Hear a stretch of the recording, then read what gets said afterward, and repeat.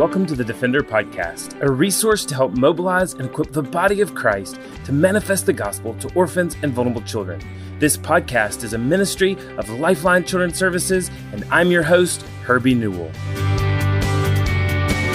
It's July 26, 2023. I'm Rick Morton, and this is the Defender Podcast. Well, folks, we've reached the dog days of summer. We're in the midst of summer heat. We're anticipating school starting back really soon, and we have this last gasp of summer that's here upon us. And so maybe you're listening to the Defender Podcast today on your way to the beach or at the beach or whatever, but we pray that wherever you are today, that you're going to be blessed by the conversation that we're bringing to you. Had an opportunity a few weeks ago during the Southern Baptist Convention to sit down with my friend, Dr. Ed Litton. Ed is the pastor of Redemption Church in Mobile, Alabama. Ed is a past president of the Southern Baptist Convention. He is a champion for the gospel. He has led a church to be missional and in the name of Jesus in their community and around the world. Redemption Church is a Lifeline partner, and we can testify firsthand to the ways that their church is bringing the gospel to bear in the lives of vulnerable children and vulnerable families in the Mobile area and around the world. I have great love and respect for Ed, and it was a real honor to be able to sit down with him, and I can't wait to share this interview with you. But before we get there, we want to talk about the fact that school is about to start, and so we want to talk about Bridge Educational Services. With school starting back soon, you may be asking how best to help your child navigate a learning environment with their unique learning needs. Bridge Educational Services offers screening for your child as well as help with learning plans in an educational environment. In addition, Bridge Tutors offer unique cognitive fitness sessions and tutoring for children.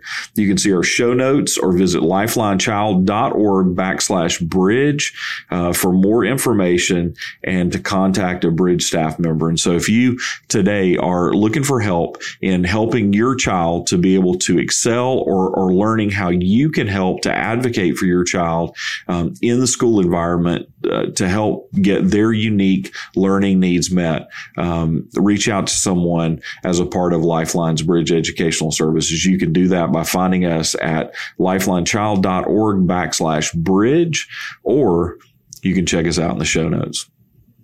And so now, without further ado, I want to get to this interview that was recorded back in the middle of June with Dr. Ed Litton as he talks about leading his church, Redemption Church, to care for vulnerable children and vulnerable families in their community. All right, folks, welcome again. We are at the Southern Baptist Convention here in our booth in the exhibit hall, and so you can hear kind of the craziness going on behind us. We're in the middle of the bazaar here, it feels like, and I'm have an opportunity to sit down with our friend and pastor Ed Litton. Ed is the pastor of Redemption Church in the Mobile area, and a church that have been friends and partners and have come alongside Lifeline for a long time and in different ways that we've had an opportunity to serve with. Ed, of course, in addition to being a pastor and been making a long time investment in a church there in Mobile, is also past president of the Southern Baptist Convention. I was laughing just a minute ago, telling him he looks a whole lot more relaxed today. Absolutely. I'm the immediate former president. The key word there is former. Right. And immediate is actually immediate. You feel the relief more than most. Right now. There are a few medications that can give you immediate relief, but not being the president is one of them. And it's addictive. It's definitely good. Well, and I think, even part of what we're doing today and sitting down talking for a minute, I think I'm interested in your perspective a little bit, having been the president of the convention recently, and just being able to see a lot of churches that are engaged in a lot of different kinds of ministry and ways that people are serving around the country, and so I'm interested in picking your brain a little bit. It'll be fun. Well, I've been looking forward to this. Lifeline is a tremendous ministry making a difference where it really matters. Well, and we appreciate that. Well, bro, thank you so much. And we love you. We love you. We love your church. The way that that you're invested in the community, invested in the ministry of reconciliation, and really seeing the gospel take root in those ways in your community is, so incredibly encouraging. You know what, Rick? I pastor a tremendous group of people, and people ask me all the time, what's the secret of longevity? I've been there almost 30 years. I said, well, the secret is I have a very patient group of people that put up with a lot of nonsense, but they have a tremendous love for the gospel. And interestingly enough, God began an international ministry in our church years ago. And then we started church planting across North America. But we came to the conviction that we were neglecting our community. Yeah. And that changed how we started engaging other ministries. Mm-hmm. It's a ministry like Lifeline. We don't control it. Right. We have no interest, but we look for where God is moving. And I think Blackerby said that. Look for where God is moving and get in on it. Right. And so you have afforded us an opportunity to do that. And we're grateful. We're very grateful. And it's a great symbiotic relationship because we exist because local churches exist. That's right. And so we're here to come alongside and create resources and create opportunities so that the body of Christ can do what we've been called to do in our community. And and so it's been a beautiful relationship for us and something that we've been incredibly blessed by as well. Mm-hmm. Well, kind of in the vein of what you just said, even I think maybe the first place to start a little bit is in this space of mercy ministry, in these places where we as a church are called to go in and make a tangible difference in our community, but to do that carrying the gospel, not losing the gospel, not putting the gospel on on the back burner. Maybe for you as a pastor, why in particular do you want your church to engage in ministry to vulnerable children, ministry to vulnerable women and families in your community? Well, churches have a natural inclination to think about themselves because we're made up of human beings, redeemed but self-centered by nature. And so it's natural for my people to think when they see the world crumbling around them, to think, we've got to hide out at church. Right. When in reality, the reason it's crumbling is we're hiding out at church. And so let's engage our people in ministry. And I am blown away by the power and the creativity of my people once they start engaging. And so we really support the idea in our church. The pastor doesn't initiate it. Mm-hmm. Matter of fact, we learned about Lifeline through some members of our church. Yep. And they said, this is an amazing ministry. We support it. We work with it. And so the fostering parents in our community, our church community, know you. Yeah. And so that's who introduced me. And I said, well, let's set the fire. Let's move this thing forward. And I think, again, that's why there's not competition between the church and parachurch, non-church organizations. We have to see each other as gifts and work together because of the vulnerable. Jesus always addressed the vulnerabilities of people. It was the people that the disciples said they tried to shoo away. It's the people the disciples said, we don't have time for him, but Jesus always made time for them. And so that vulnerability is the key element to that. We're not into social justice movements. We're into gospel justice movements. Right. Justice should matter to a believer because it matters to Jesus.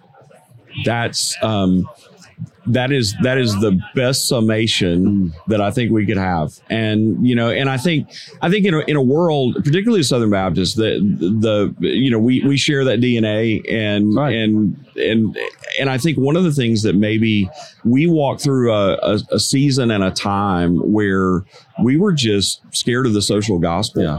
We were freaked out by the idea that somehow by serving people and meeting needs, we were somehow going to lose the gospel like maybe other churches and other denominations. And the Bible speaks to that.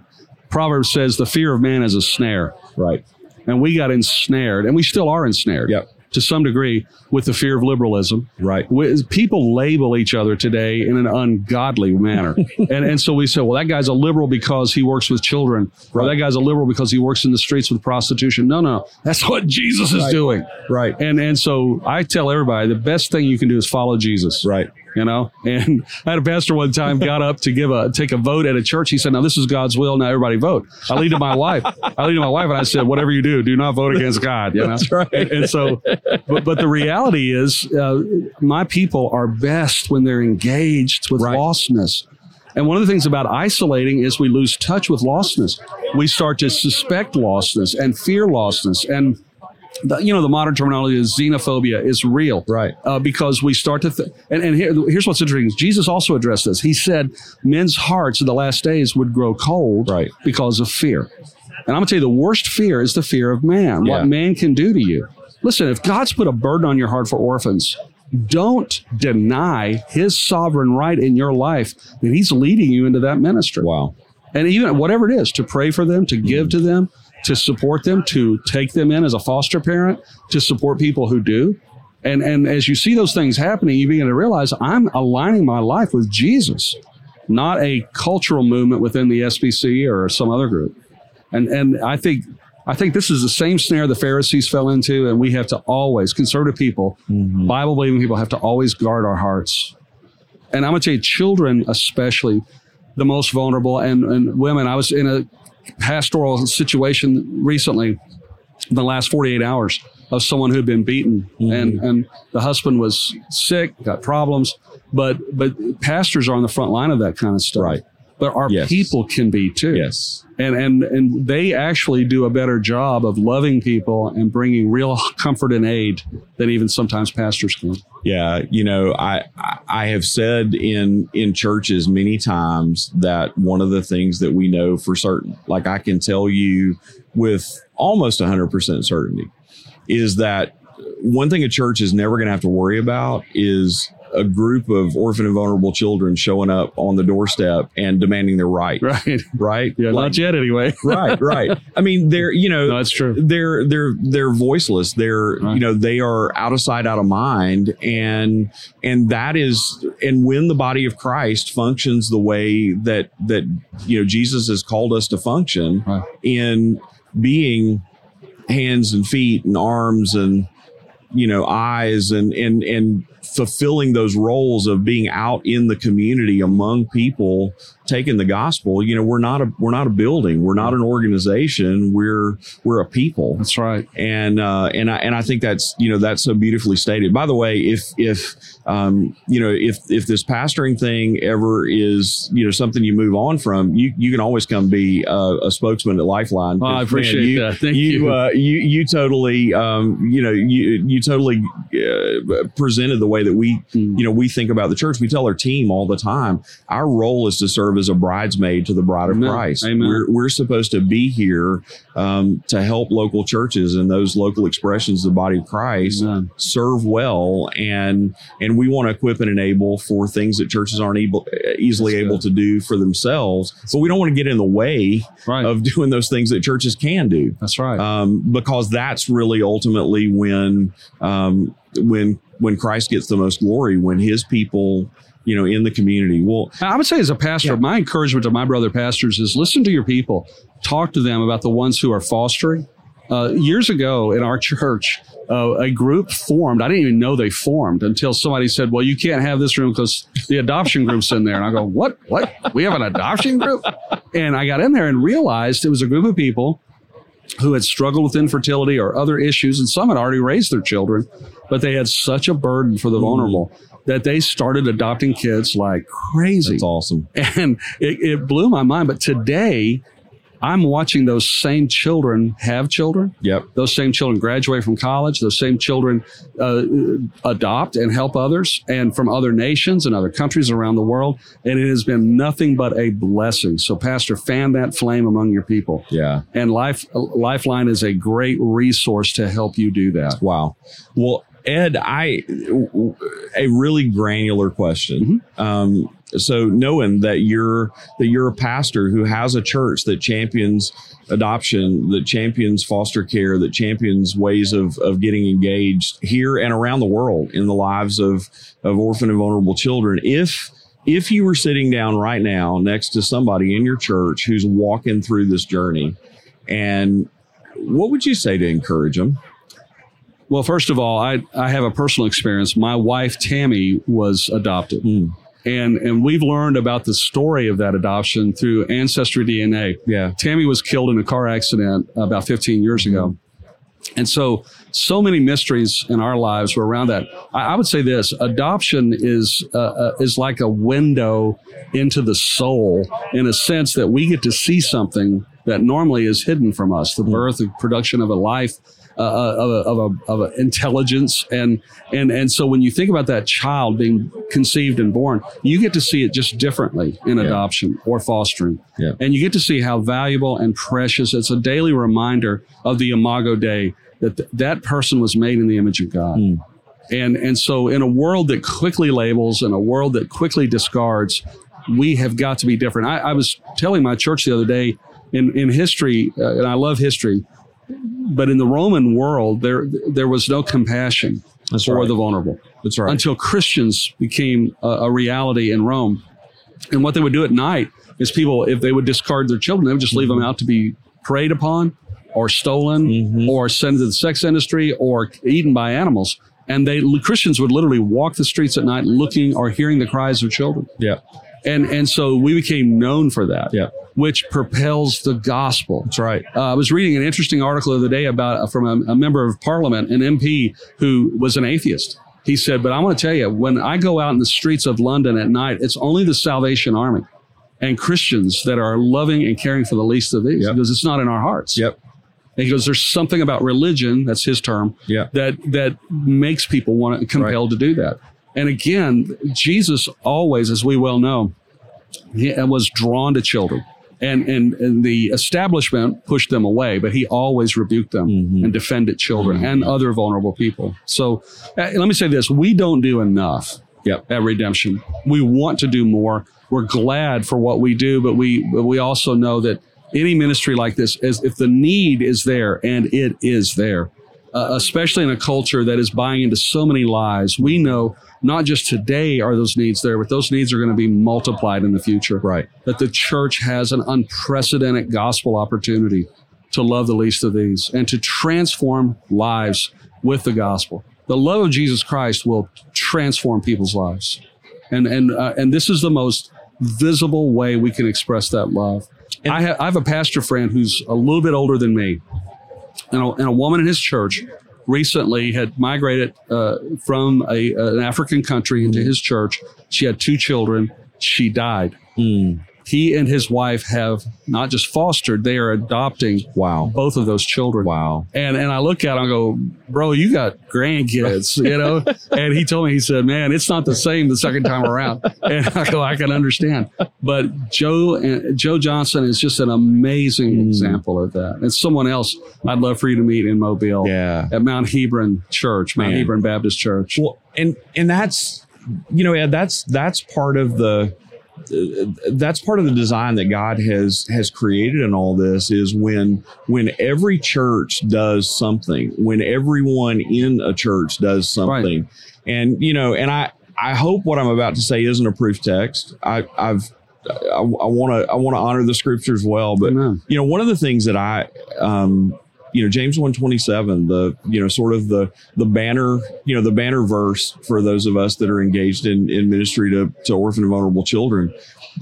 One of the things I realized years ago is nobody questions the call to personal holiness in that verse. James says, you know, the whole keep oneself unstained from the world portion. Nobody looks at that and says, well, who's that for? Right. You know, am I called to that? Am I too old? Am I too young? No, we don't question that. We look at it and we say, well, of course, you know, I have a responsibility to try to press in and to, you know, to be like Jesus, and we rely on, you know, the transformation that the gospel brings. We rely on the power of the Holy Spirit to do that.